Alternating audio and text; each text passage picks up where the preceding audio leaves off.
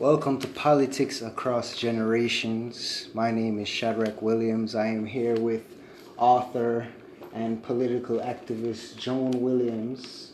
And we have a guest with us today, Shadane Stevens. How are you guys doing today? I'm doing great, thanks. How are you? I'm doing great.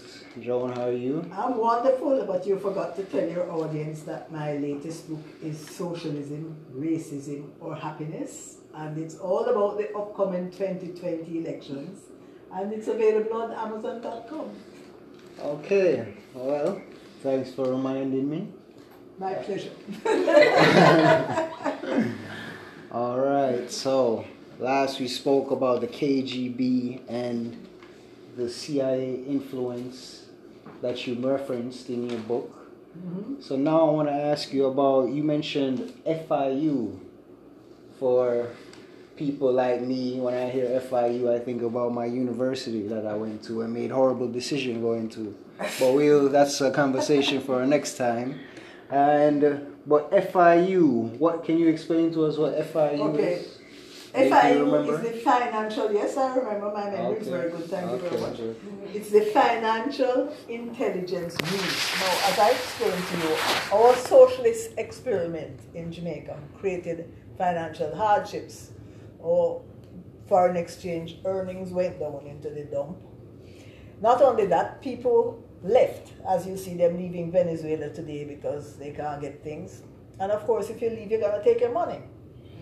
So the way the government tried to prevent people from taking their own money out of the country, was to establish a thing called the Financial Intelligence Unit, FIU.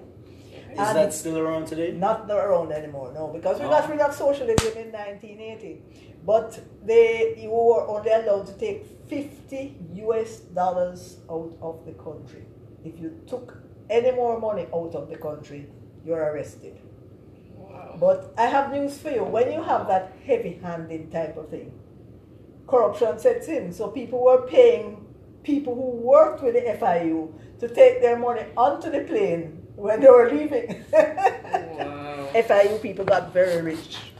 Okay, well, you spoke extensively in the book Socialism, Racism, or Happiness. You can get it on Amazon. And you mentioned a lot about the things that were taken, but tell us, let's be more personal. What was taken from you specifically during those times? There was, what they were doing is, according to the government, redistributing land. They said a few people own most of the land and the majority own no land. So they were arbitrarily taking land from people, claiming to cut it up to sell to or give it to the poorer people. But what happens, they gave it to their friends, their political friends, just like what happened in Zimbabwe. So they broke up huge productive farms and cut them up, on the next thing. A lot of the billionaires you see in Jamaica are either relatives or friends of that regime, because when they took away from the so-called rich to give the poor, they gave it to themselves and their friends. Okay, well, growing up in Jamaica, did you have any idea that that was going on in your country just a generation before you? Oh no, because my grandparents did not mention anything like that. They didn't even speak much about the politics that was happening in the country, so I wasn't aware. Wow. Okay, well. Luckily, my father told me about World War II, or else I would not have known either, because, these things, I find that from one generation to another, we don't really pass on a lot of information to each other. Why do you think that is? I guess we're too busy trying to make a living to sit down and talk about history. Yes, true. But as I'm a professional writer and activist, I tend to not only tell people about these things, but I write about them. I had a previous book called Looking Back, The Struggle to Retain Our Freedoms. Which you can also get on Amazon. Yeah, that's also available on Amazon. Looking Back, Joan Williams. Yeah. Okay, well. I believe in disseminating information. Okay. And do you think that that was Manley's intention, was to give false information to the public? Because you mentioned in your book that you were in Canada at the time and Manley convinced you and several others to come back to Jamaica to help your people. Do you consider anything that Manley said to you during those times to be false information? And if so, how do you feel about that? Actually, I think at the time I was listening to him, I thought he was genuine. And he was tall, dark, and handsome, and I was young, so I fell in love. Okay. So just about anything he said, I believed. Weren't you married at the time? Of course I was married. But after a while, when you saw them saying certain things and doing the very opposite, you realize they were not genuine. They were just setting up, False promises. Yeah, false promises. Mm. But let me ask you, are you young people involved in politics? I mean, can you vote? Are you voting in the next election? Are you planning to have Trump for the rest of your life? Well, I recently became a U.S. citizen, so now I'm able to vote, and Trump is definitely not an option for me. I've been exposed to Yang by Shadrach, and so far I'm agreeing with all the policies that's listed, but I'm just hoping it's not like a false promise or, they're trying to just deceive us into voting and then just do something else that's based on their agenda.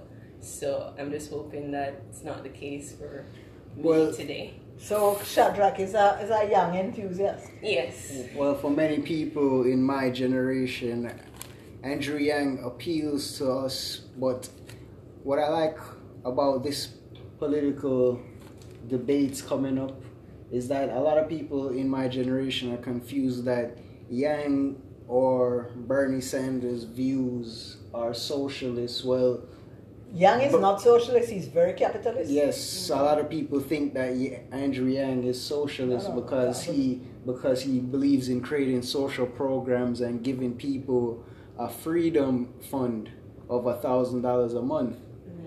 And some people confusing that with a socialist system. That's why I'm glad that you are writing this book and letting people realize that socialists actually want to more take away than to give to you. That's right. You see, I don't know why there's this serious confusion in the United States that socialism is social programs. Socialism is an economic blueprint which says that the government must control production and distribution. And this is why you have Bernie Sanders coming with Medicare for all. I don't want the government to set up my health program. I want to be able to choose which health service I want, Yeah. Thank God I cannot vote in America.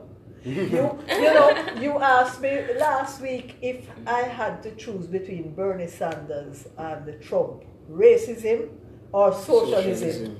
What would I choose? And I thought about it seriously over the weekend, and I said, I would migrate. I wouldn't stay in a country where those were the alternatives.